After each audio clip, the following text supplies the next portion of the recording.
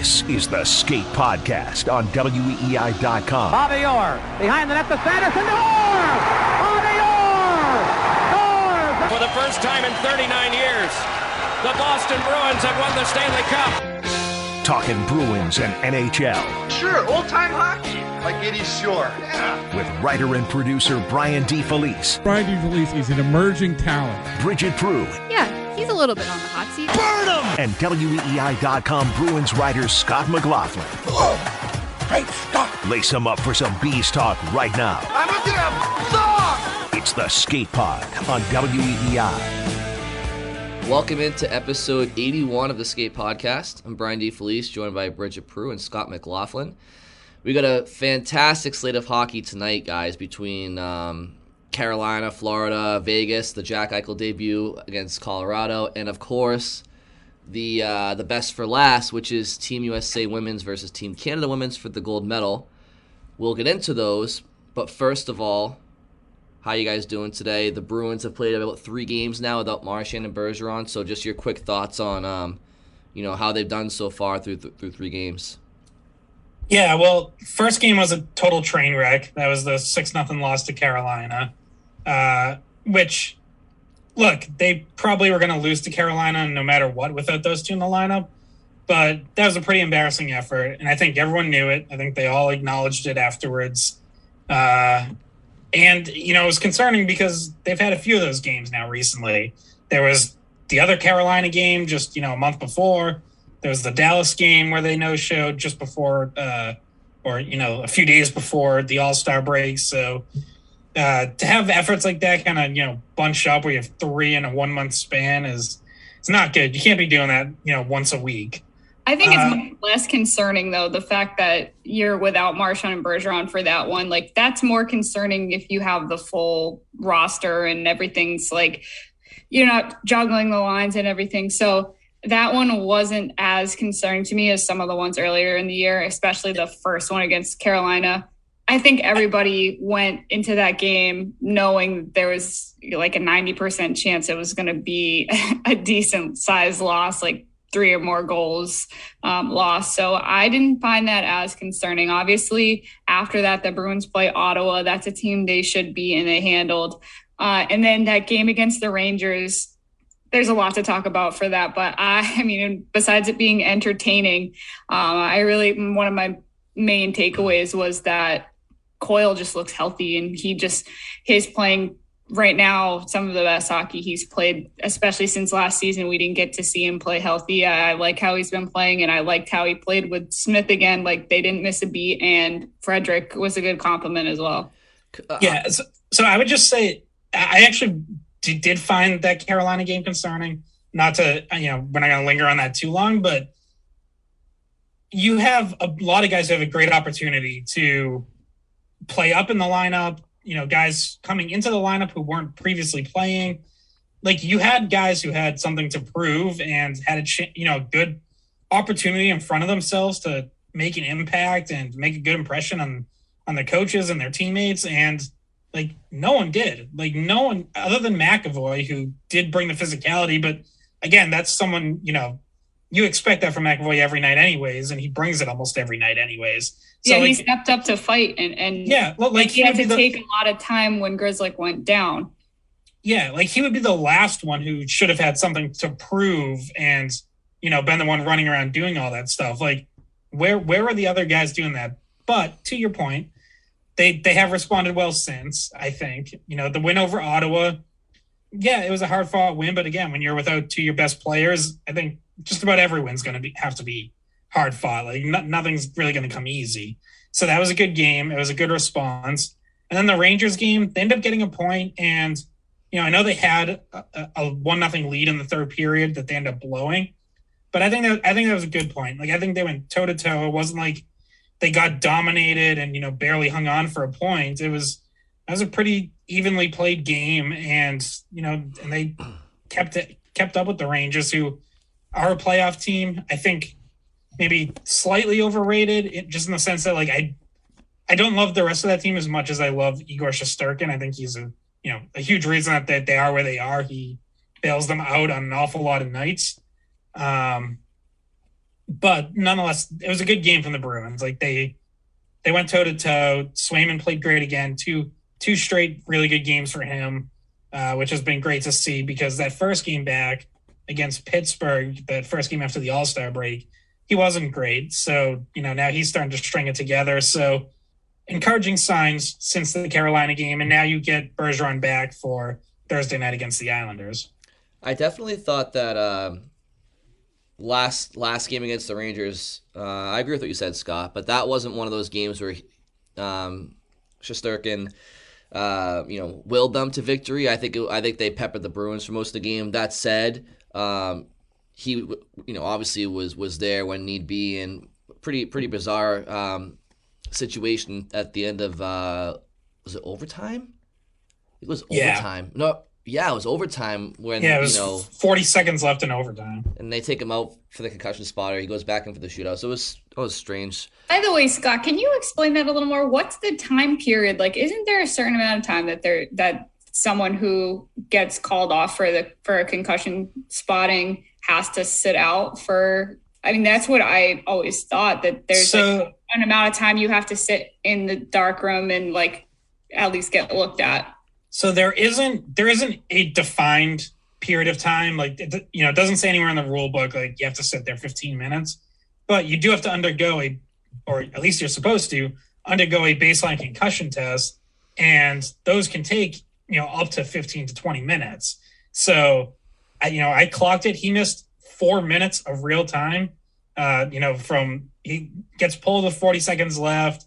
There is a timeout called in there, which, I don't know if that was intentional on Gallant's part. He said he was just trying to set up a face-off play, but worked out quite well in his favor to buy a little more time there.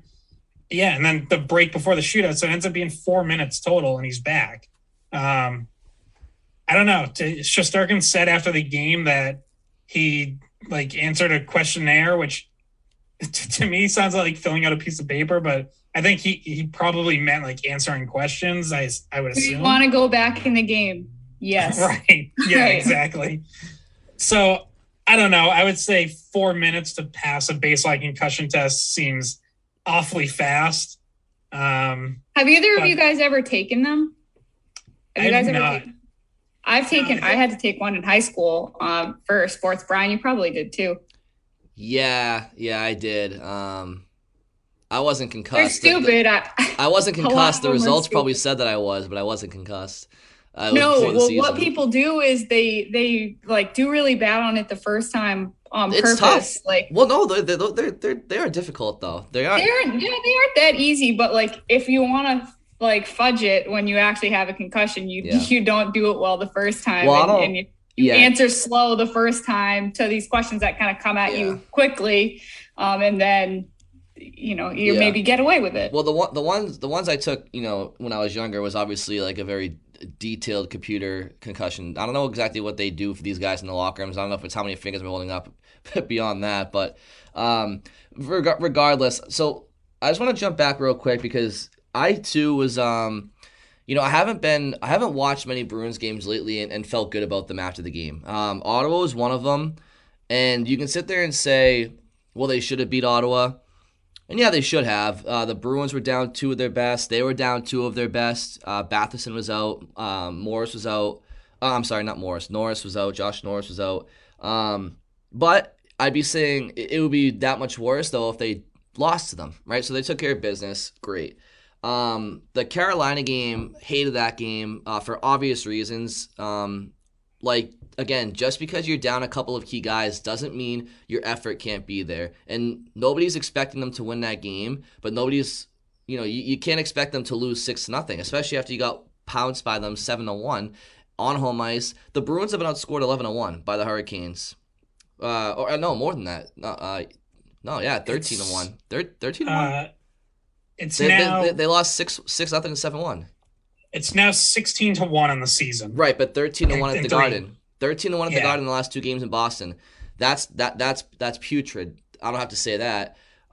Furthermore, dating back, you had Anaheim in Boston. Didn't like their game then. Didn't like their game in Dallas. Didn't like their game in Arizona, despite the fact that they won. Didn't like their game the second half of Colorado. Didn't like their game a lot against Pittsburgh. So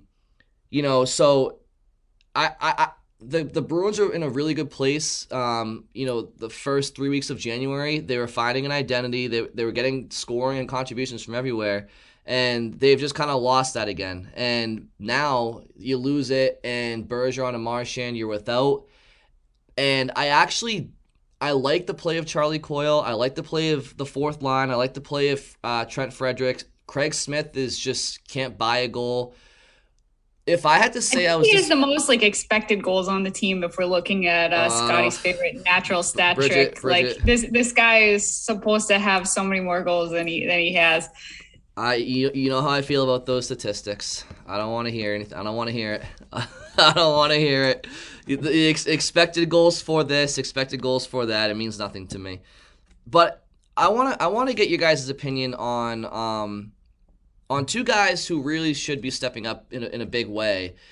And there's been shifts that they have, but for the most part, I have not loved what I've seen out of Pastrnak and Hall the last 3 games. I thought they were okay in Ottawa. You should be okay in Ottawa. I didn't like their game all that much in New York. Too fancy, too cute. And I didn't even think they showed up against Carolina. So do you guys think it's fair to expect more from them? You talk about guys wanting to step up in the absence of Bergeron and Marchand. Yeah, so I think that this is a line that has had some good starts, but they just don't play a full 60 minutes. So they had, after the Coyle goal in the game against the Rangers, they follow that goal with a really good shift. The Bruins in general have had some really good first periods recently, and then things fall off. They don't play the full 60 minutes just in general as a full team. But you're right about the being too cute, and that's something they've known that they have to fix as a line. They've known that this has been a problem for a while. Cassie talks about it. Hall will say it after the game. Pastrnak will say, Hall needs to shoot more, and vice versa. Cassidy will say, you just shoot more. It's just trying to be too fancy with it. And they've known that that's the fix. And, they play really fast. They have that advantage on teams, but they just haven't been putting shots on net the way that Cassie wants them to. And I think even the way that they've talked about doing. Yeah. And, I would say specifically shooting with purpose too. Look at some of the goals that the Bruins' other lines are scoring recently, and it's off rebounds. It's throwing pucks to the net. It's aiming for the pad, just getting to the net. And I feel like with Hall and Pastrnak, and maybe probably Pastrnak in particular, recently, it's like they're trying to turn everything into a grade A chance. Individually turn into a grade A chance, or try to go for the snipe or the great move or something. And it's you don't always have to try to make a fancy move around the defender. It's okay to, make a quick move to the outside and try to throw one off the pads. And, maybe Hall's coming down the other wing looking for it. So I think that's where the two cutes coming into play, where it's they're, it's they feel hey, well, we're more skilled than those other guys. So we can do other stuff. And it's yeah, you can, obviously. And you don't want to, you don't want to tell them never try to do anything, but at the same time, it's okay to just shoot for a rebound from time to time. Yeah, that's just how their career has been though. On separate teams, those guys are so individually talented that they have been that guy on the line. So now you have two guys on the same line that both know that they can be making skilled plays, and they both know that about each other. So that's what kind of throws that line off just a little bit. The problem is as well, and this is not a February issue. This is an April and in May issue for me, is that I'm seeing, and again, we bring up these points because we expect so much of them, and we also acknowledge that how much of the offense they've been this year, right? So it's not like we're shitting on them and saying that they're not producing. It's not that. I watch them, and David Pastrnak, he's getting he's too easily pushed off the puck, and he's no longer 18, 19 years old and a $160 soaking wet. Like, he's put on the muscle, he's put on the weight, he has the age, he has the experience, and far too often I just see him I see him getting pushed around too much in the corners and in front of the net. And same with Taylor Hall. And as talented as they are, if you're going to be that easy to defend when it comes to being pushed off pucks in February, well, how are you going to fare in the playoffs in a playoff run when people are really keying on you and hacking you and whacking you and you got some big boys on the other team's defense? So like my fear with the Bruins having Pastrnak and Hall together because of the nature of what the Bruins need to upgrade this team, it's like if they want that big fish, it's either going to be the 2 center or the guy in the back end. People talk about, well, what's the lesser of two evils? Maybe you go out and get that big fish in the back end to the best of your abilities, and you live with Holla as a 2C. And I'm not saying I hate that idea, but it's games like the Rangers game and stretches like this where you can't have too much speed and not enough grit, and that can be a mindset that Pastrnak and Hall take on. I just don't want that line to be too easy to get pushed off pucks, and if that's the case, then your skill means nothing. You know what I mean? Yeah, I agree, and it's also worth pointing out, like, we're talking about 3 games with Pastrnak, coming on the heels of whatever it was, like 16 goals in 16 games. So yep. I don't want to get like too down on him. But yeah, it hasn't been a great couple of games, and like you said, with Marchand and Bergeron, those are the guys you would have expected to really step up, and they haven't. Yeah, that's your new first line. Yeah, like every line just got pushed up, and it's been enough to get 3 points in 3 games, but it's not enough to sustain. And obviously it's not something we have to worry about them sustaining, because first of all, Bergeron practiced and likely to be back, like more than likely to be back for the Islanders game. And Marchand is appealing his suspension, so he wants to be back for the Islanders game. I'm not sure the timeline on that, Scott. Maybe no, he won't be. If anything, he'll get a game knocked off. He definitely won't be back for the Islanders game. Yeah. I mean, personally, I don't think he's going to get anything knocked off, but if he does, it'll be a game. I don't either. Obviously, the Bruins organization, Bergeron, Marchand have talked about, their feelings about it, that they think it should have only been a few game suspension, but I don't think he's back for the Islanders game. So then that means you're shuffling the lines again, even more. You're trying to find, something to do with Bergeron, who you're going to put him with on the wings. And well, it's going to be Hall and Pastrnak, so that maybe that's what gets those guys going. You upgrade the center position from Hall to Bergeron, because I think that's kind of it's why I kind of still feel like second line center is the priority for me, because Holla can be a nice complementary piece when Hall and Pastrnak are playing well and doing their thing, but he's not a piece of that line that can like lift it up if Hall and Pastrnak are a little bit off. Like, what I mean? Like, he's not gonna he can't really pick up the slack for those guys. He can compliment them when they're going well, but so like now you get Bergeron there. It's like, okay, now Bergeron can make things happen on his own and like bring Hall and Pastrnak along with him if needed. That's only until Marchand comes back. Right. Yeah. It's so that doesn't 3 games. fix the problem for the rest of the season. No, but I can get him going is what he's saying now. Yeah. Oh, yeah. For sure. It can get him going while they have the next 3 games to work with Bergeron. But then Holla goes back in there. Yeah. And you hope that they find what they've had, which, look, I mean, they had a really good month together, so that's not nothing. But it's, I still think that's a position where you're ultimately going to need an upgrade. We've also seen Holla dropped off that line, and I'm not even talking about for Bergeron, but we've seen Holla dropped off that line twice in like the last few weeks. Once it was for Nosek for like a period, and then late in the Carolina game, they moved Stanika up to give him a chance there. And, I know really no one they're going to put there is going to be David Krejci, but like how many times over the last decade did David Krejci get dropped down to the third line? That's not something you do with a second line center that you really have confidence in. No matter what they say, and like Bruce Cassidy keeps saying the right things when it comes to Haula, saying that they're confident in him and they like how he's been playing. It's like, okay, but when you drop him down to the third line twice in a couple weeks, kind of tells me that maybe you're not super confident in him all the time. No, yeah, and don't get me wrong, like in no way, shape, or form do I believe that Erik Haula is a second line center on a cup winning team, or even close to that. But it's more like, but when their defense is equally not equipped to be a cup winning team, and they only have the assets to really go out and in your words, Scott, get an impact player for one of them. Well, you gotta decide which one you want to sacrifice.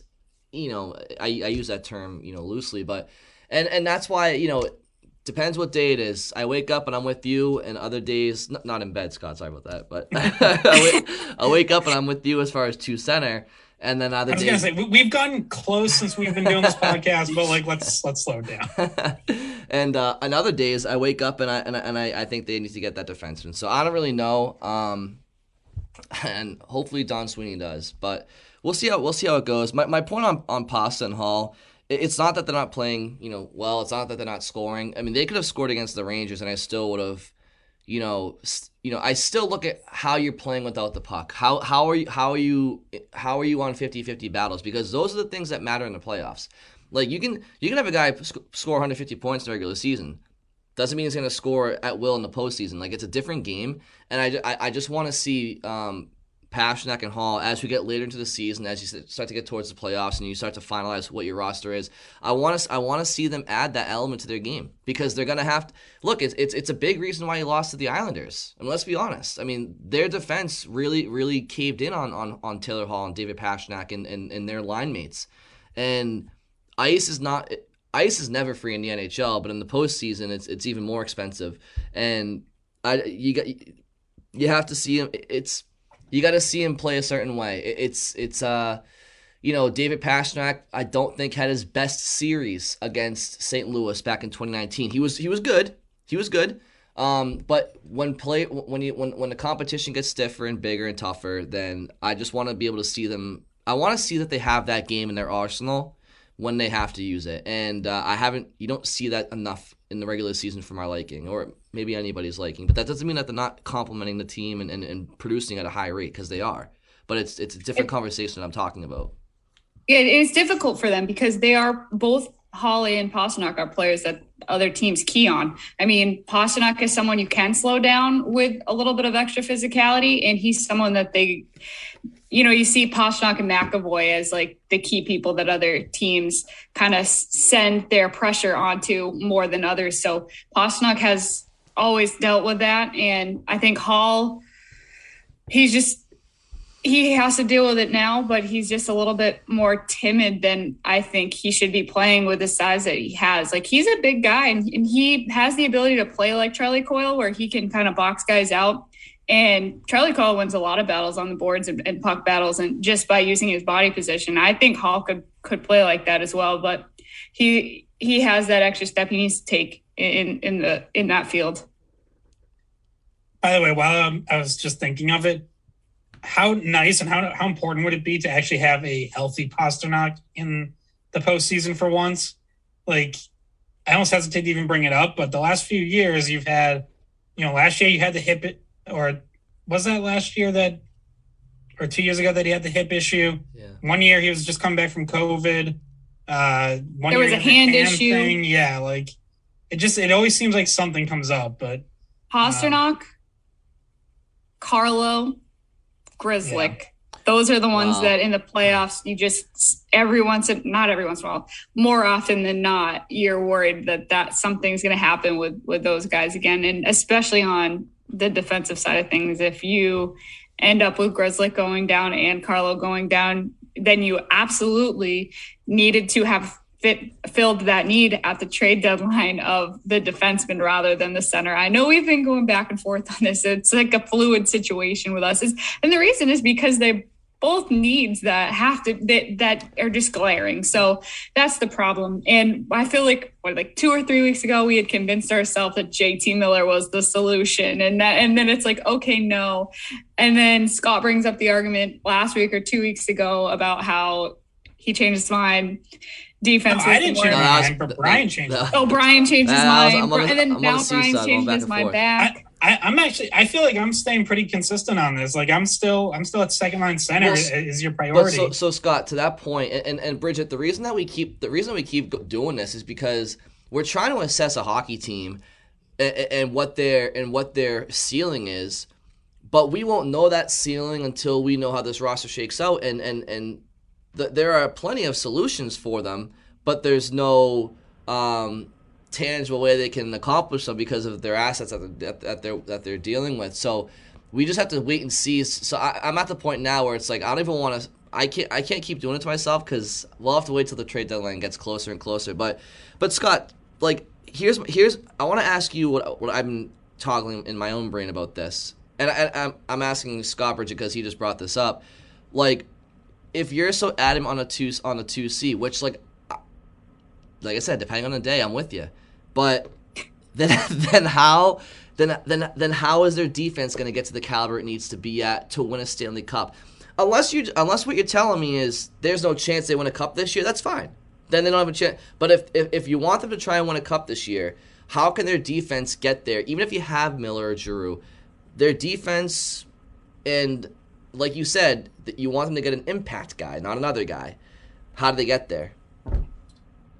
Well, not to keep harping on him, but a big factor in this is, can you get Brandon Carlo to start playing better? Like, I don't know what the formula needs to be. You know, I know. So, like, I asked Bruce Cassidy about this on Monday, just how he feels about like where Carlo's game is, and it was still like, you know, mostly he's positive on him, but there's times where just makes mistakes. Basically, like it came across as like we're still confident in him and we think he can work through this and we're going to be patient until he does, which, you know, I guess is kind of what you would have to say, because like you're not gonna,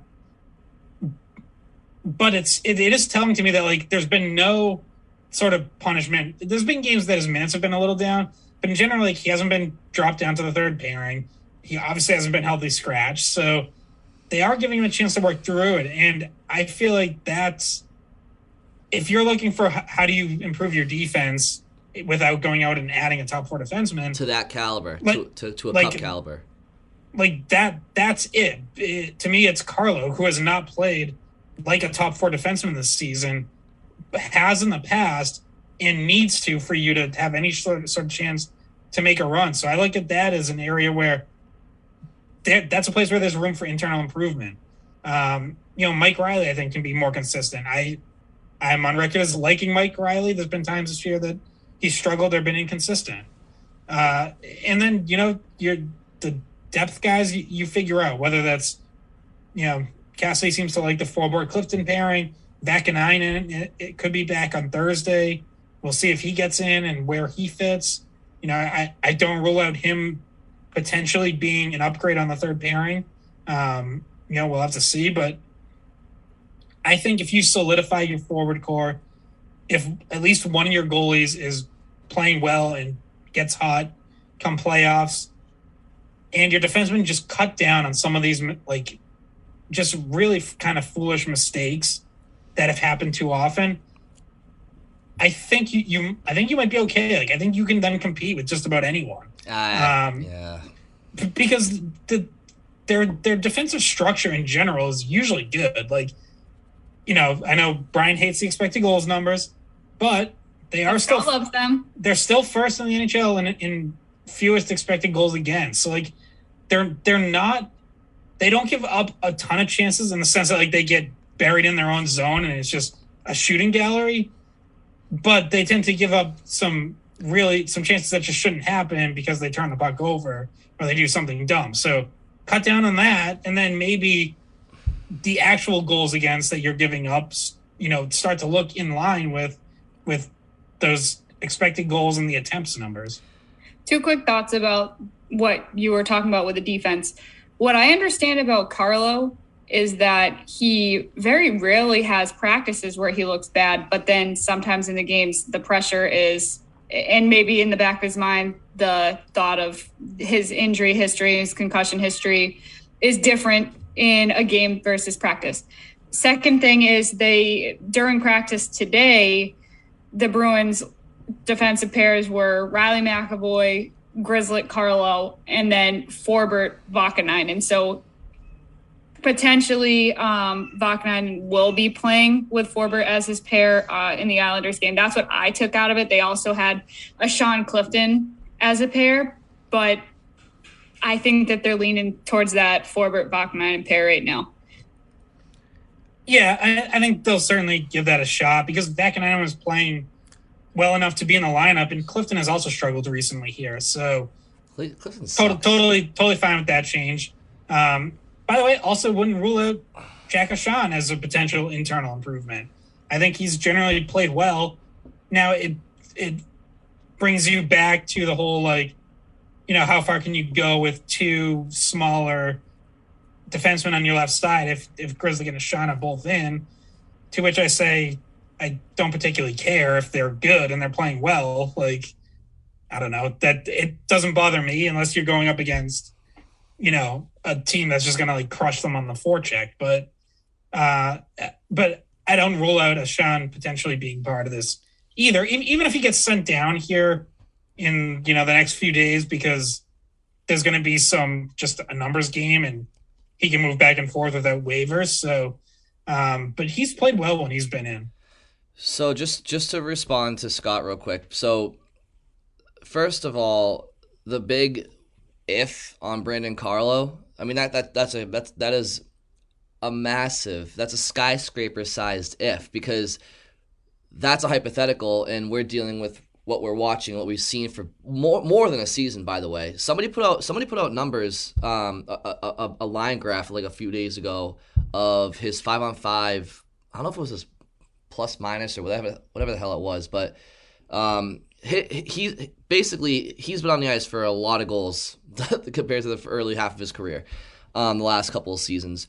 So, and what I would say to that, Scott, is when we went into this season, we didn't know he was going to be this bad, and going into this season, we didn't think this decor was good enough. So if the answer is that just Brandon Carlo plays better and Mike Riley plays better, this decor they could be playing at their ceiling. This decor still is not up there with the top decors in the league that they'd be going against. I hear what you're saying about maybe in regards to traditional like chances against or goals against expected. I hear that, but what people don't often talk about with defense is the transition game and how important it is. And like you kind of touched on it, they need to clean up the turnovers, and you did say that. So your caveat was if Carlo plays better, if Riley plays better, and if they clean up the mistakes. I hear you, but like having a good, strong transition game and leading to offense is also a very important part of a decor, and that's what the Bruins are lacking. It's great that they keep teams to the outside and they're able to limit chances and generally have low goals for. Although I did tweet out like last week, they've given up 4+ goals, I think 13 times this year, and 8 times they've given up 5+ goals in a game. So like their defense is like, and I don't have the numbers in front of me, but they're definitely susceptible to giving up goals, and that like, so whatever their stats say, like the eye test and numbers say that the defense is not, it's not great. It's I'm sure it's good. It's not great. So if Brandon Carlo plays to his ceiling and Mike Riley plays to his ceiling, I'm sorry, this team still isn't great in transition. If your name's not Charlie McAvoy or Matt Grzelcyk or Jack O'Shawn, who by the way has played all 4 games, whom I like, but he's not in the lineup. You think that Derek Forbort, Brandon Carlo, Connor Clifton, who fucking has been terrible, and insert who's the other? Who am I missing? If those guys are transitioning the puck for you in a playoff series, you're fucked. I'm sorry. Now, what they can do is they can go out and get their number 2 center. You don't get Jacob Chychrun, because, by the way, Jacob Chychrun is the only guy in my mind on defense where he is that big fish, right? Well, I don't think the Bruins are getting him because, number one, Arizona might not trade him because they might want him on campus next year. And then the other one is Jeff Petrie. Maybe they can get Jeff Petrie somehow. I know he's a righty. Maybe you can add him and still get that 2C that you still desire. And I desire too. But I'm telling you right now, like, if this is their decor going to the playoffs, then I don't care who their second center is, because just like last year, they had David Krejci, a very good second-line center. We'd kill to have him on this team. They had him last year. This decor still wasn't good enough because they don't get the puck out of their zone enough when Charlie McAvoy's out on the ice. And when Grzelcyk is with Carlo, he's too busy covering Carlo's ass that he can't be Matt Grzelcyk. So, like, I think that if I have to choose one or the other, and by the way, they can get a defenseman that can impact them and still get help at forward some other way. But I just think they can survive on offense. You can't survive on defense, and that's just where I lie right now. Well, I would also point out that their defense fell apart in the second round last year because Carlo and Kevin Miller got hurt. Like, they suffered. And again, I think no matter what this decor looks like, if you start suffering 2-3 injuries, then yeah, any team's going to be screwed. But the reason Carlo getting hurt, the reason that hurt you last year is because he had been playing pretty well, and like you noticed him missing. So, I'm not saying that I'm sold on this decor or that like I think they're Stanley Cup caliber right now. I'm saying I think you have to, as we've said many times, like you've got to choose because you're probably not doing both. And to me, I just think there is a room for internal improvement there on the back end, and I think you've basically kind of maxed out what you have offensively. Like, I don't think, I don't think there's much more you can ask for from Erik Haula. I don't think Charlie Coyle has a whole lot more to get. Like, I think everyone's kind of hitting their ceiling there. Except now, Nick Foligno. Nick Foligno has fucked them. And Jake DeBrusk also, who has look, Scott, I know, like, Foligno's not very good, like, because you made a face, but the fact of the matter is, like, he was a 20-goal scorer his entire career up until about 24 months ago. So somewhere along the line, the guy forgot how to score goals. And if he even chipped in 10 for you this year, it's I mean, he's got you 1 goal so far in February, and it's not looking like he's going to get 2 anytime soon. Yeah, I think Brian's a little hangry. Yeah, because he's slow. He's slowed down, and he's been injured, and he's old, and like that. Those things aren't old. He's coming 34. back. How old is he? 34 years old. Yeah, who's played a really physical career. I mean, like David Backes before him. Like, unless you're Alex Ovechkin, these guys start to wear down at that point. What about Patrice Bergeron? Patrice Bergeron has taken more physical abuse than any of those guys. I don't know if I agree with that. I mean, Foligno is, he was flying into corners, like he was banging everything. Scott, when was Nick Foligno a rookie? I don't just mean like him taking hits. I mean him throwing hits. Those take a toll too. They do. But when was Nick Foligno a rookie? 2007, 2008, 2006, 2007? Patrice Bergeron has been in the NHL through different eras since the fall of 2003. And he's still at a point per game pace. I'm not saying that's what Foligno needs to give you more than a goal. If he gives you 5 or 10, it's not that bad through half the season. Come on. I don't know. It's not. I wouldn't be. If the over under the rest of the year is 1.5, I might go on term. Like, this fucking guy. I just have very little confidence. And you can figuring things out. You can second guess Sweeney for that signing all you want. I mean, Scott, I forget what your and Bridges' opinion was when they first signed him. I didn't hate the signing. I thought it'd be a 10, 15 goal guy, veteran presence. If he's half of that, it's better than what they've gotten from him. Like, I'm great. He's a good locker room guy, but he's not a good ice guy. and he what I'm saying is, you say internal solutions at forward. He's like the only internal solution right now where it's like if he just gave you something, there'd be something there. But it almost feels like, though, what Scott was saying, that most of these guys hit their ceiling, and I really do feel like it's kind of this is what the ceiling is for him at this point in his career. And I agree with Scott that he has had a more physically taxing career because he just plays a more physical style of game, and that's the role he's been having to play, whereas Bergeron obviously plays more of a first-line role, skill role. He hasn't taken quite as much punishment. I mean, Foligno's been a fighter. Foligno's been asked to be a kind of a grinder. So it definitely has worn on him.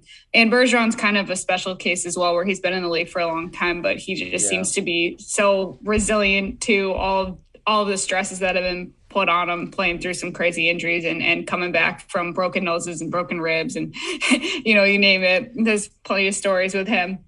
And now a head cut or head laceration. Yeah, head laceration. Oh, by the way, should we give a little update on that? Because there was some things Cassidy said, and actually Bergeron himself spoke about it, and he said that the reason why it took him a few games to come back was because of the swelling. It wasn't because of a concussion, and that wasn't something they were worried about. So it was just like being over precautious about the swelling around the laceration.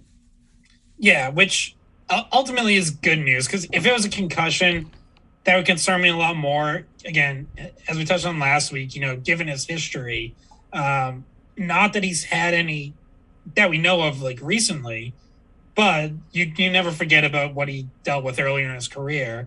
So anytime, you start to talk about head injury with him, you get worried. So the fact that it wasn't is encouraging. You can recover from a cut. To your point, like, just got to wait for the swelling to go down, wait for it to heal. And then, once you can fit the helmet back on, you get out there.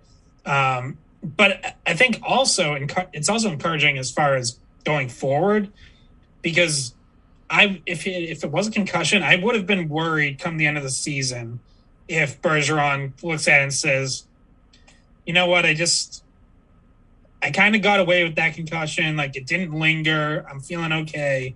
But, man, I don't want to take the chance of getting another one next year. Like, time to call it a career. Like, I could have seen that becoming a factor in the decision that he'll ultimately have to make this offseason. So that it wasn't, at least, like, he's not going to be sitting there in the offseason thinking, boy, what if I get my head cut again? Like, that's such a rare kind of freak injury. So I think it also helps in that respect. And where it stands right now, we talked to Razor last week, and he seems pretty adamant that he thinks Bergeron's going to come back at least another season. This isn't like a decision, an imminent decision where he's definitely, closer to retiring at the end of the season than some people think he is. So if Razor has any insider information on that, he may, then you're right. But you're also correct in thinking that a concussion could make the decision, change the decision in a way, because that once you end up with these concussions, it changes, you have to think about your family too, because these are things that if you're dealing with long-term effects of a concussion, including effects to your mental health, is something that your family has to deal with and you have to deal with down the line. So it's more of a serious decision to make at that point. Yeah. And also we know that Bergeron, does take it seriously. Like, he was, back in the day, like, he was one of the first guys to really kind of open up about like what he was going through and, kind of speak out about like the need to take better care of basically players' heads and player safety. So we know, like, it's also on his mind. Obviously he's seen what happened to Marc Savard and, what his life was like after that. I'm sure, I don't know how much, if he keeps in touch with like Tim Thomas at all, but he at least knows those stories of what Tim Thomas dealt with after retiring. He suffered a concussion his last season that really lingered. So he's well aware of all that stuff. And I think it does, it's part of the equation. Can we all agree that Jack Marchand should be playing instead of Connor Clifton at this point? Yeah, I don't care or Vakanainen. Either one of them. I understand the too many lefties issue that you would have. I don't care. To your point, Scott, like there are internal solutions on defense. Yes, you put Jack Marchand, Matt Grzelcyk in the same lineup. Yep. small decor. It is what it is. Don't really and by care. the way, it might be a shot on his offside, which yeah. I think he's done a little bit. So, it could end up being him on like the right side with forward on the third pair or something. Now, if everybody's healthy though, they'd have to make room for him on the roster, right? So would that mean probably having to maybe waive Clifton or something? I don't know what the math would end up being on that, or how they would try to maneuver that. They have carried 8 defensemen in the past, so actually, for a while they usually carried 8. So if you went with like the usual 6 in their lineup, and then Vakanainen into Sean, they could do that. So it's not totally out of the question. I think they have the cap room to do that. I'm not super up on where they are cap-wise, but yeah, but those are contracts that aren't big contracts, right. The Sean and Vakanainen contracts. So that doesn't seem like it would be super hard to maneuver. Yeah. The only play, you might run into an issue if, as you get towards the trade deadline, you make a move and you're adding salary, and now you might have an issue. But who knows? Maybe someone on your back end is a trade piece. I don't know, but I certainly think like someone like Vakanainen or Sean would have value in a deal. So that comes to what are you dealing them for? Can you afford to give up one of them? Is it for an upgrade on the back end?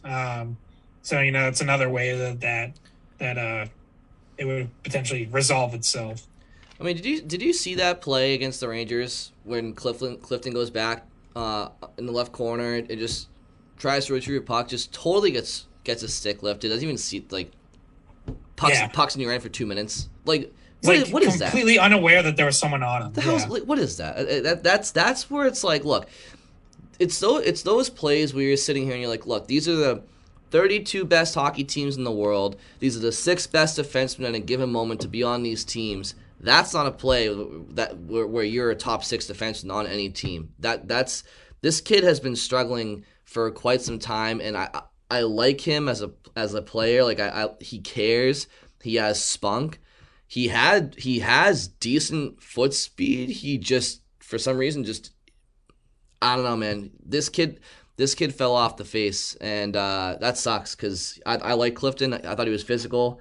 I thought he brought some energy, but he's to me completely played himself out of this lineup, and injuries and whatnot will keep him in there. But I am all for moving on from him at any point. And he was available. He was made available in the expansion draft by the Bruins, and they took Lauzon instead. So Seattle took Lauzon instead. So he was somebody that they viewed even last year in the offseason as someone they could move on from. By the way, it kind of seems like, I know he got hurt, but Seattle probably should have taken Zaboral. Like, looks like he's probably the one who has, the best chance of like actually being a player at this point. And Brian, it also might be that maybe a few games as a healthy scratch is a good thing for Clifton. Like, we've seen that before where guys, watch a couple games and come back with a different mindset, a different approach. And Clifton's a guy who has had to battle for playing time his entire career. And, it's almost like that's part of what I think makes this season disappointing is like he basically finally had a job that was his. Like, I don't want to say it was handed to him. Like, he did have to win it in camp, and to his credit, he did. But like, it was there for the taking, and he hasn't really run with it. Like, you really would have hoped that he would take it and be like, "Yeah, this is my job. You're not taking from me. The right side of the defense is McAvoy, Carlo, and me, and that's it. You don't have to think about it." And like now, we're talking about moving guys to their offside, and if that presents an upgrade, and that's not great for Clifton. Like, that's because he's opened that door and he's allowed himself to be challenged. Well, he's got. Look, this tells the whole story. Connor Clifton, 31 games played, 1 goal, 1 assist, -6. That tells the story right there. 2 points, -6 this year on a team that's pretty good defensively. So, and like I said, I like the kid, scrappy kid. Seems like a really nice kid when he speaks to the media and stuff like that. And good story too out of Quinnipiac. But it's just he's just not doing. He's not helping them win hockey games, quite frankly. And that's the name of the game. So I feel like we spent a lot of time on the defense this episode, but there were other things that I wanted to talk about from the Rangers game, and I think one of the main ones that we'll spend some time on is Swayman's play in the last two games, because he saved 63 out of the last 64 shots he's faced. Those are great numbers, and he looks confident again. He had that game against Pittsburgh that was not good, but now he seems to have settled back in, and it seems like kind of just gone back to where he was, where we thought he was before Tuukka came in and he got sent down to Providence. So he looked good on a few of the shootout shots. We haven't had a chance to talk about that yet because that was kind of crazy. And a lot of the guys reiterated after the game that they felt that Swayman played good enough for them to have gotten the 2 points, which, it'd be hard to disagree with. So, and that they play comfortably in front of him. They feel confident in front of him. And Coyle even said he has this quiet confidence where, he's settled in, but he doesn't have to, he doesn't have to vocalize it or show it in just with his body language and whatnot. He has this confidence about him. So I thought that he showed that the last two games. Yeah. And, I think maybe like having the clarity of, all right, I'm here. I'm not going back down. Like I'm part of this tandem, and this is now, settled. This is my home for the rest of the season. That probably helps to an extent. He also said that, that there were things that he worked on in Providence that he thinks helped him. He felt like he could make saves that he wasn't making, a month ago. So, I think just it's his continued development. And like I said, now like that, just knowing like where you are and just knowing that at worst, you're probably going to get, 50% of the starts the rest of the way. Like they seem to more or less alternate, if one of them gets hot, they get back-to-back starts. But like Swayman's been hot and Ullmark's still going to get his start on Thursday. And, then they'll decide from there. So both are going to play. And I think it was important. It was important for Swayman, to bounce back from that Pittsburgh game and sort of reestablish himself as like, yeah, this not only am I back here because Tuukka retired, but I belong here. I deserve to be back here. And I also think it's important for the Bruins to know that they can have confidence in both goals, because there were times in the first half of the season where one or both was inconsistent and they never really got both of them going at the same time. Maybe a very little bit leading up to the COVID pause. But then, I've pointed this out a couple times, but even that stretch that Ullmark went on in January, where his, whatever, was 9-1-1, like he had quite a few games in there where he gave up 3 or 4 goals and won anyways because the offense was just on fire at that point. So, I think it's also good for the team to now start to get that confidence that like, okay, we have goalies, or in this case, a goalie, referring to Swayman, who can steal us a game or keep us in, a close game where our offense only manages a goal or two. 2 goals in Ottawa, they come away with the win in large part because of Swayman. They only score once in New York and they still get a point because of Swayman. So to be able to now have that confidence that we have a chance, even if the offense isn't really clicking, it's what any contender needs. One of the reasons why we always end up talking about the goaltending on the back half of our podcast is because that hasn't been one of their key concerns. And we spend, time talking about, having to fill these roles at center and D at the trade deadline. But you really don't have as much to be concerned about with Swayman and Ullmark at this point, at least. They both have shown improvement throughout the season. And I think that, generally the team's comfortable playing in front of either of them. And goalie coaches, Bruce Cassidy, they're all comfortable with both of them splitting time. Yeah, they're so comfortable playing in front of him that they don't even try a move in a shootout. They just go down and do a little stick tap to the Shesterkin. That was the most uninspired group of shootout we've ever seen. I don't think one guy tried Deacon. Anytime you're facing the best goalie in the NHL, what you really want to do is not even force him to move. So, the Pasternak chance was slow, and they all did the same thing. They all came in with this, as Jack Edwards calls it, the serpentine route, right? And they go nice and slow, and they try to find a 5-hole or something, or stick side low, and it's like, guys, come on, look, a couple of you guys want to do that, fine. 9 shooters, not 1 deke. Now, DeBrusk came in, knew what he wanted to do, but he came in with speed, though. That's the difference. Yeah, I was just gonna say, like, DeBrusk, the first shooter, comes in with speed and scores, and then Hall had a little bit of speed on his attempt. Like, other than that, it's like no one else looked at that and was like, hey, maybe I should come in with speed. Everyone else kind of like waddles in, taking their sweet ass time. And it's like, yeah. Coyle was able to be effective on his, saved that shootout. He's what made that shootout go the length and be one of the more entertaining shootouts. That was silky. Because he was able to just pick his corner and hit it with accuracy. But you're right, there was the Haula shot. I don't know. Craig Pasternak was slow. Craig Smith is out Trent there. Frederick, well, look, hey. Who was expecting anything more? How about Craig Smith coming in? What's funny is, Cassidy said after the game that, because he was asked about, the order and whatever, and he said, part of it is how they've been doing in practice. Because, believe it or not, you wouldn't know it from watching that, but they do actually practice shootouts. Usually, they practiced it this morning. So yeah, usually at least once a week they do that at the end of practice. And I guess Frederick had been hot in practice, and I'm like, oh, with what moves? Was he shooting on one of the dummy goalies where the 5-hole's always open? Guys, Craig Smith comes down, okay, head down. I love Craig Smith despite his slump. Head down. Chopping broccoli, chopping lettuce, stick hand on the ice. Takes a wrist shot from the top of the circle and comes to a complete stop. What? What is this? What are you, Team Iceland and the Mighty Ducks? Guys, that was some of the worst.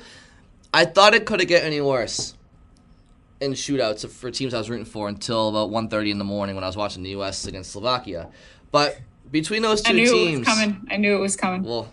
My goodness, honestly, that was tough. I don't know if we want to get to it right now. I did want to ask you one more thing about the Bruins forwards, because despite how hot he is in practice at shootouts, Trent Frederick has looked good, and he and Coyle and Smith do seem to be jiving.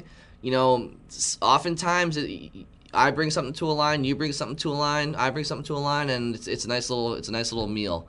But does that maybe entice Don Sweeney to maybe, all right, we got to find out what we're doing with Jake here. Is he going to be here long term or no? Because we got to start to shake out our lines down the stretch here once Bergeron and Marchand come back.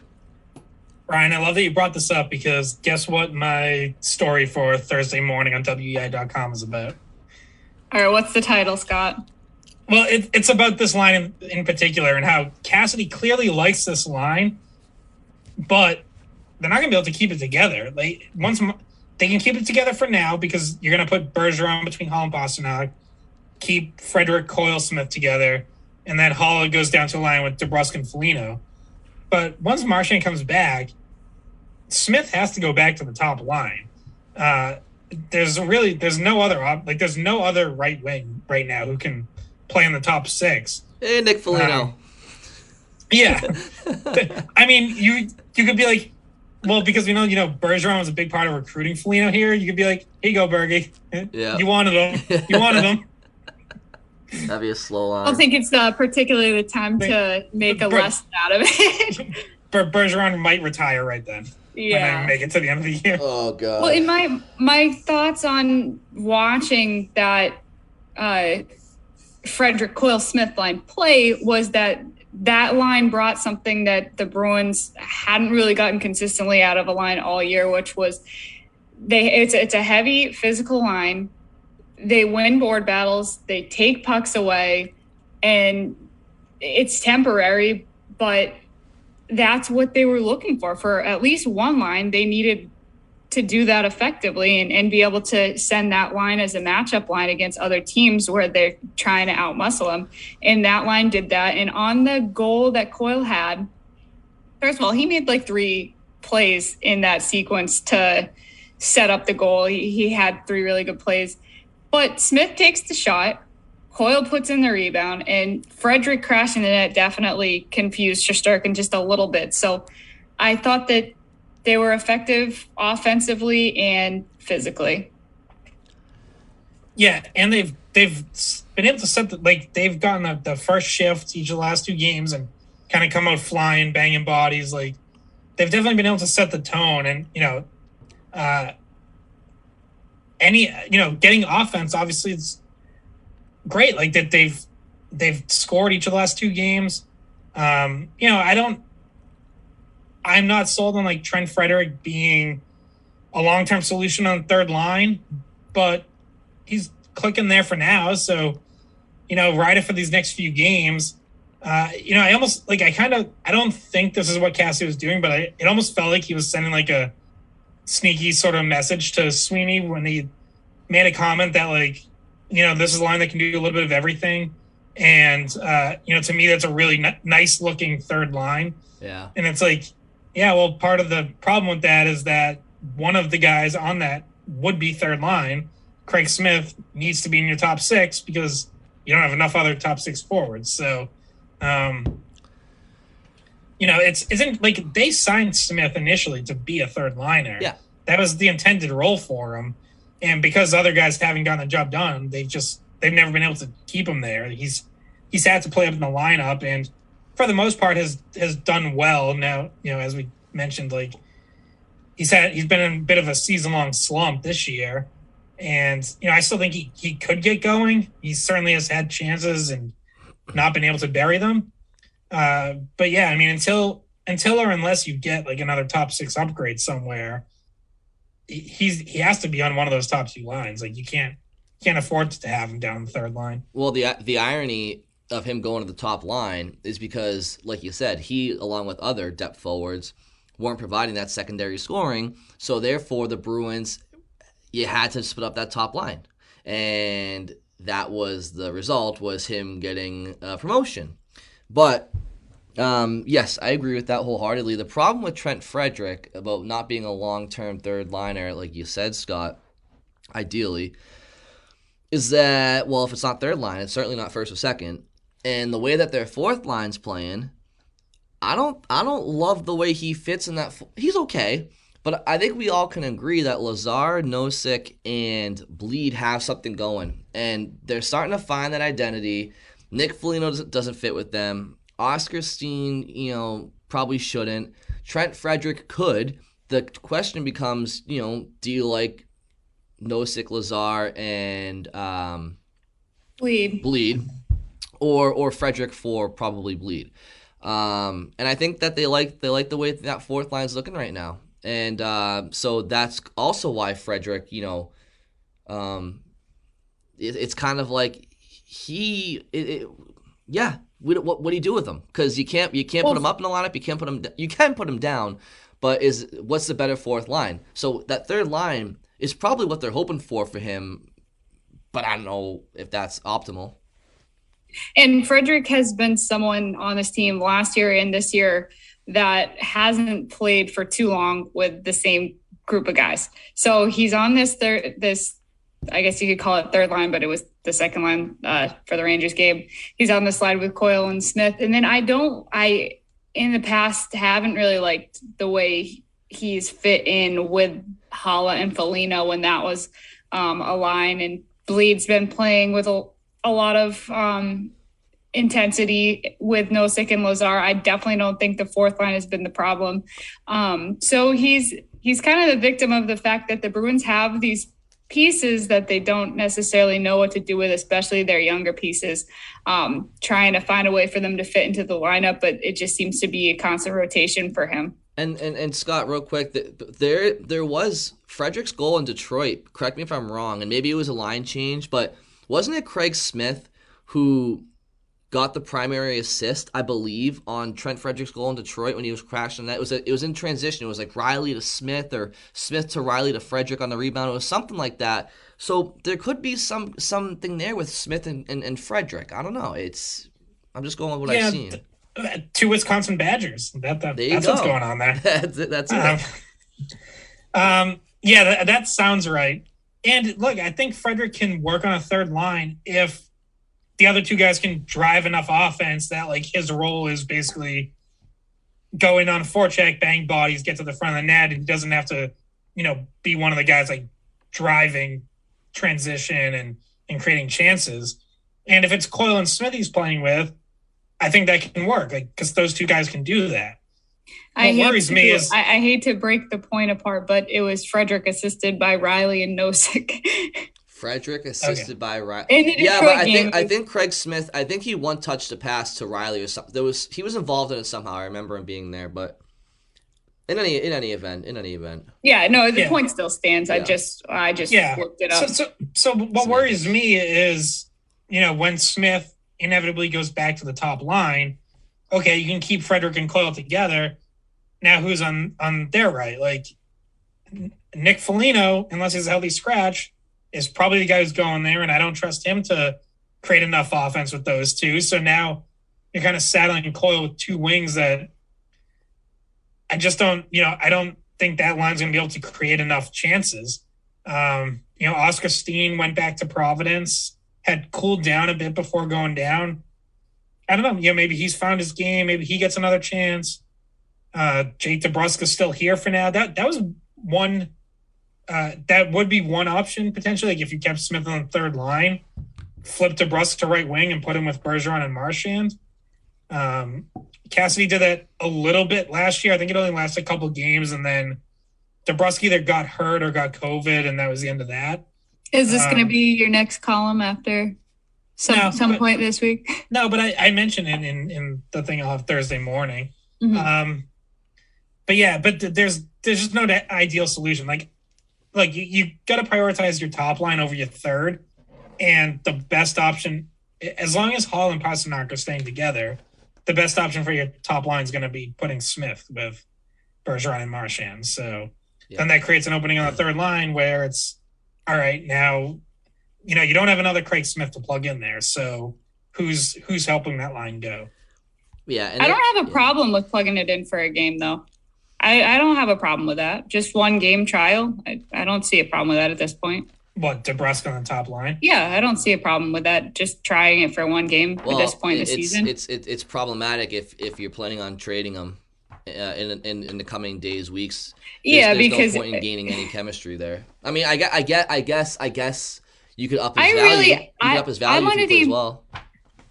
Sorry, Brian. I'm under the impression that he's not leaving at the deadline. That's just kind of how I felt about it after Sweeney's press conference a while back when he announced, or when his agent put out there that he wanted a trade.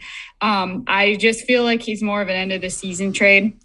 And if that's end of the plan, season, they'll just let him walk. Like he's just, they're just not going to qualify him. And so either way, my point is that it doesn't hurt the chemistry, because I don't think he's getting traded. So if it works, maybe it works. If it doesn't, whatever, try it.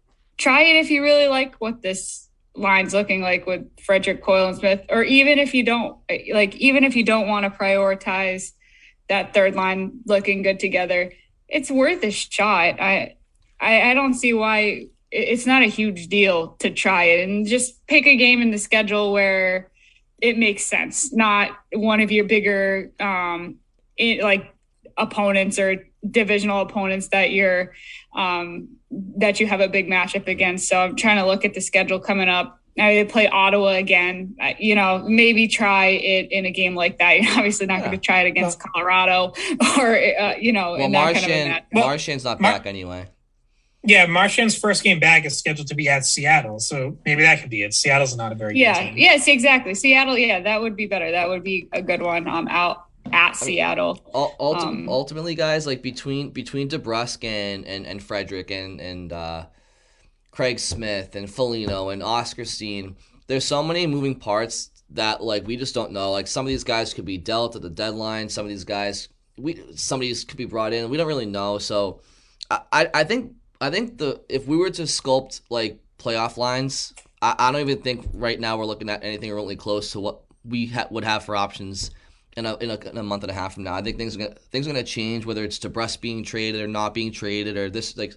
So I think we're kind of putting ourselves in a mental pretzel with this stuff sometimes too. By the way, just wanted to wrap up by noting that DeBrusk is back into one of his patented cold spells here, where he has no points in the last 5 games and 2 goals in the last 20. So that's not helping anyone. Not helping the Bruins.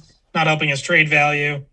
No, but no. You watch him in overtime against the Rangers, and he's out there coasting when he has. Again, so much speed, and he's just coasting. It's like, dude, how many times is McAvoy going to retreat for you to get going? And he doesn't do it. And then in the shootout, fucking kid comes down, and it's like lights out. It's like, dude, again, I've said it before. Jake DeBrusk is probably the best player in the NHL when there's nobody else on the ice. All right, so I did want to touch briefly on the USA game last night. I know it's not the Bruins, but that game last night, Scott and Bridget, because I know Scott was watching. You fell asleep, Bridget. I don't know if you were in bed, but I watched it this morning on recording because I had a broadcast yesterday, and so yeah, the frustration came from me this morning trying to avoid Brian's tweets because he had some opinions about it last night. Well, look, David Quinn, USA coach at BU, coached the Rangers, handsome devil, had me pulling my hair out. Absolutely pulling my hair out because there are certain times where I'm watching a game and I know how it's going to end before it does. And when Team USA is up 2-1 in that game in the third period, they get gifted they get a power play. And then 25 seconds later they get a 5-on-3. Okay. Yeah, that delay game call was a little bit questionable. Team USA calls a timeout. I say, Quinster, great job. You have recognized in this juncture in the game, you can put this team away with a 5-on-3 goal and maybe a 5-on-4 goal to boot. Put this game out of reach, 3-1. Put this game out of reach, 12, 15, whatever minutes to go. I said to myself, then they come out of timeout, and who's on the ice? Not Beniers, not Nyes, not Faber, not what's the kid from Harvard? Abazelli? Abrazizi. Farrell and Abrazizi, yeah. Abrazizi. No, not Farrell. Abrazizi, because Farrell was on the ice. So Abrazizi. These kids, they're all on the bench. It's a 5-on-3. Who's on the ice? Kenny Agostino, Matt Miley, Andy Mealy. Yeah.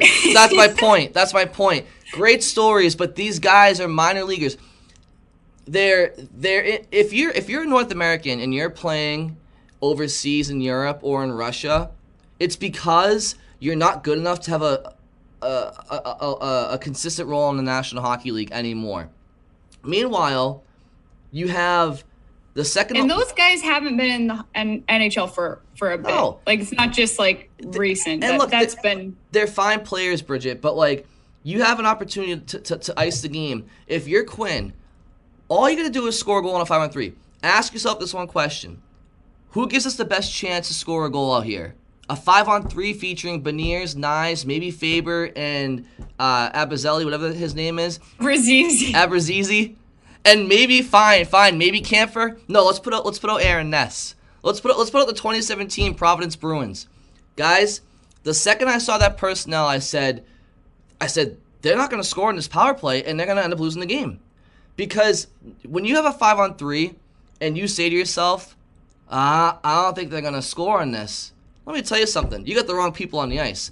You should never think Wasn't it about like a minute 15 of 5-on-3? It was a minute 30. A decent amount of time, and then all of a sudden, before you knew it, it was over with. It was like It was almost that flew by. It was almost a full 5-on-3 with no pressure, no shots on goal, nothing serious, no rhythm, no chemistry, nothing. They ice the puck, and then they throw Beniers out with 10 seconds left in the 5-on-3. Next thing you know, that's done. It's fine. Guys, I was like, this team they're gonna lose because they didn't score. And then, of course, they get a power play later in the game. Does Quinn learn his lesson? Nope.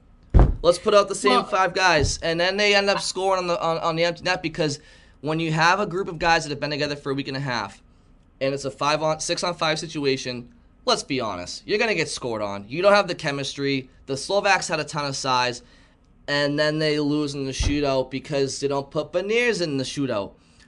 Not that he would have won, but let me tell you something. You get 5 guys to put in a shootout. TJ Oshie when you need him.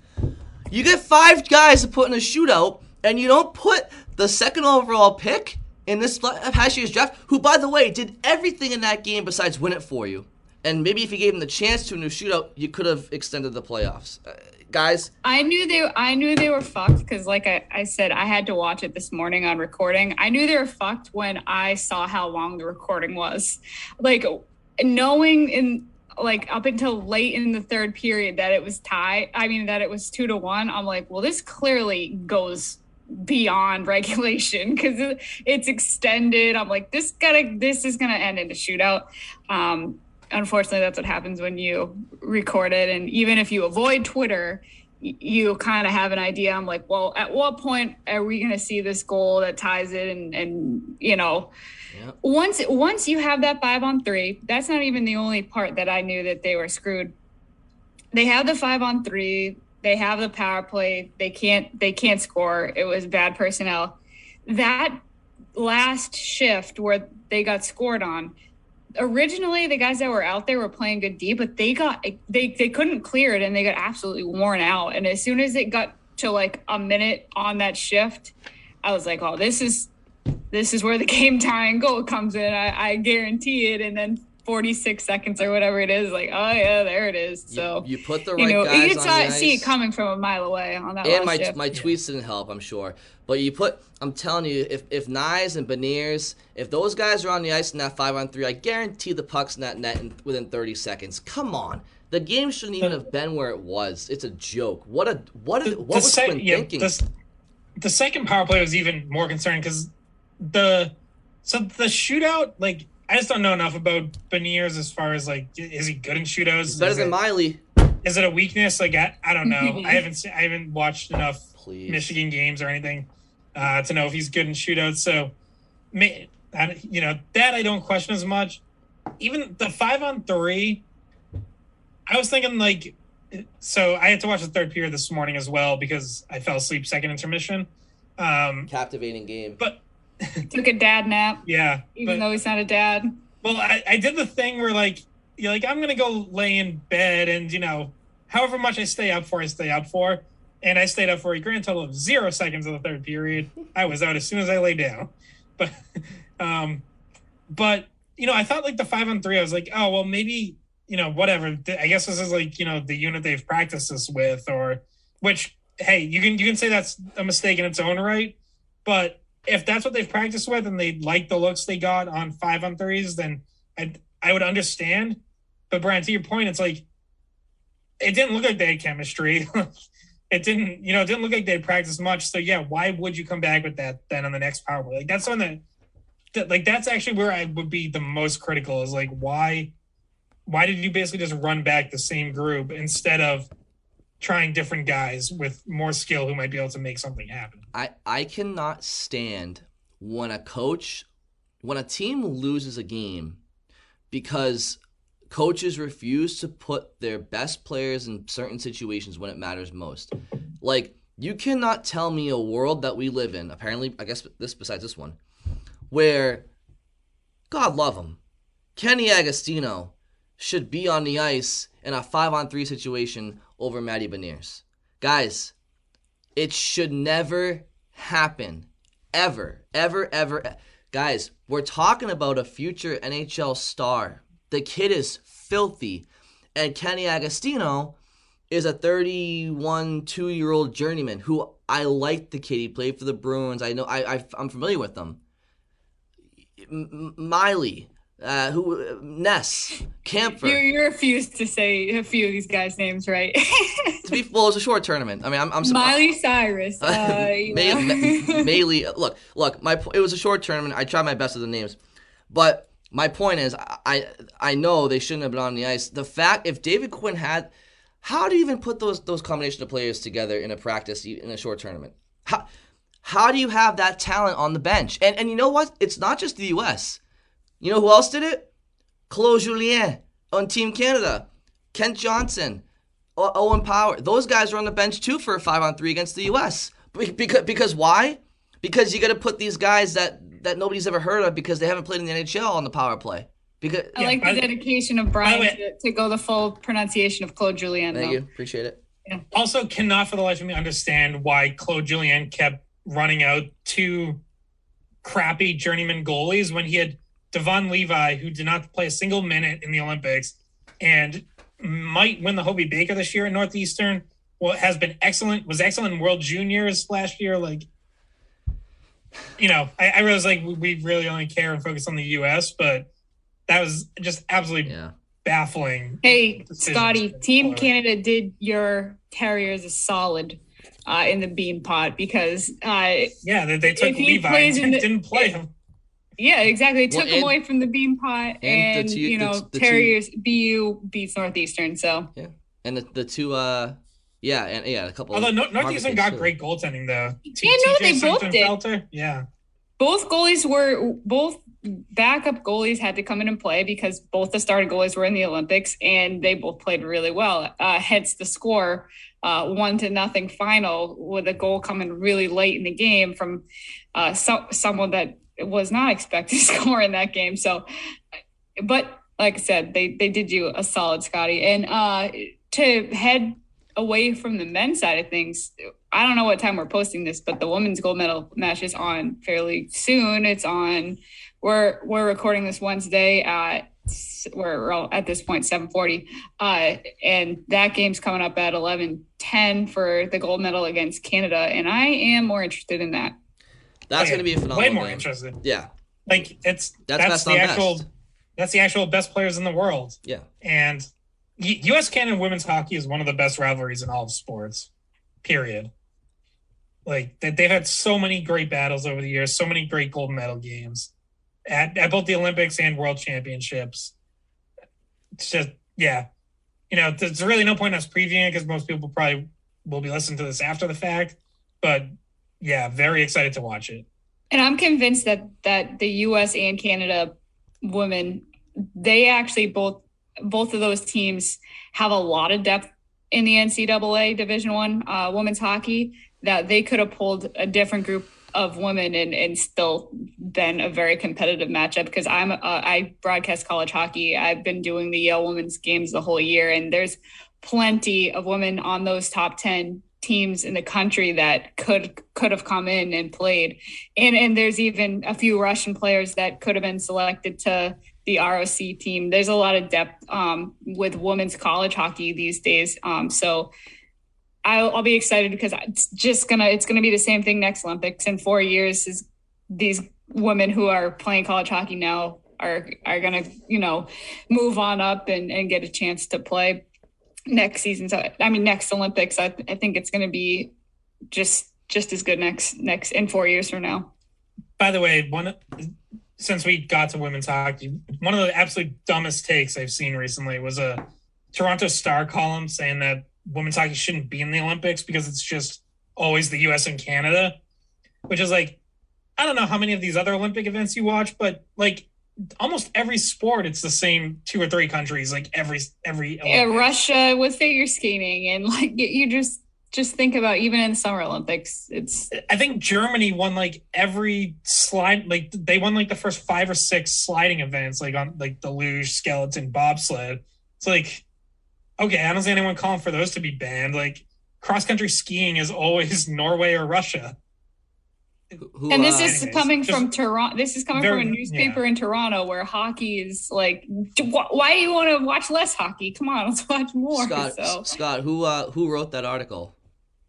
I don't know. I forget her name, but not really worth the attention anyway. So, but all right. Yeah, but and like the premise was like, because no one can compete with the U.S. and Canada or whatever, and it's like, first off, like even that's not really accurate. Finland took the U.S. to overtime in one of the recent World Championships and actually scored a winning goal that ended up getting waved off. Yeah, it was a really controversial call. And if you follow women's hockey, you know that about that, because even Finland still think like they still act like they won. Yeah, they consider that as a win to this day. So.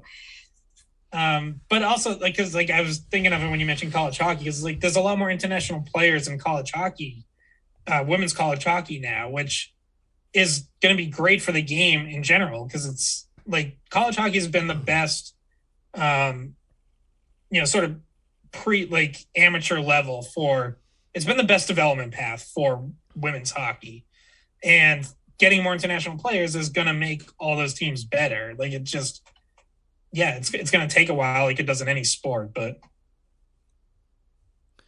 All right. Well, I'm all set, guys. If you guys are good. Anything else? I'm good. I gotta eat. Brian, you're hangry. I'm hungry.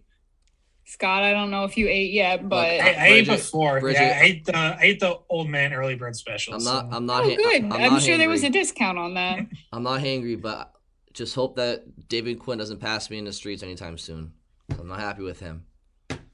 I hope I'm saying. For the record, I just want to get on record that I still like David Quinn. Good guy. Hey. Always got along with him. Hey, great. I wonder why. Great guy. Not the best power play specialist. Yeah, I'm hangry. I gotta go. We gotta go. One last thing. Tune in Sunday, 11 a.m. First episode of Sunday Skate. Oh, we forgot to plug that earlier. Yes. All right. Thanks for listening.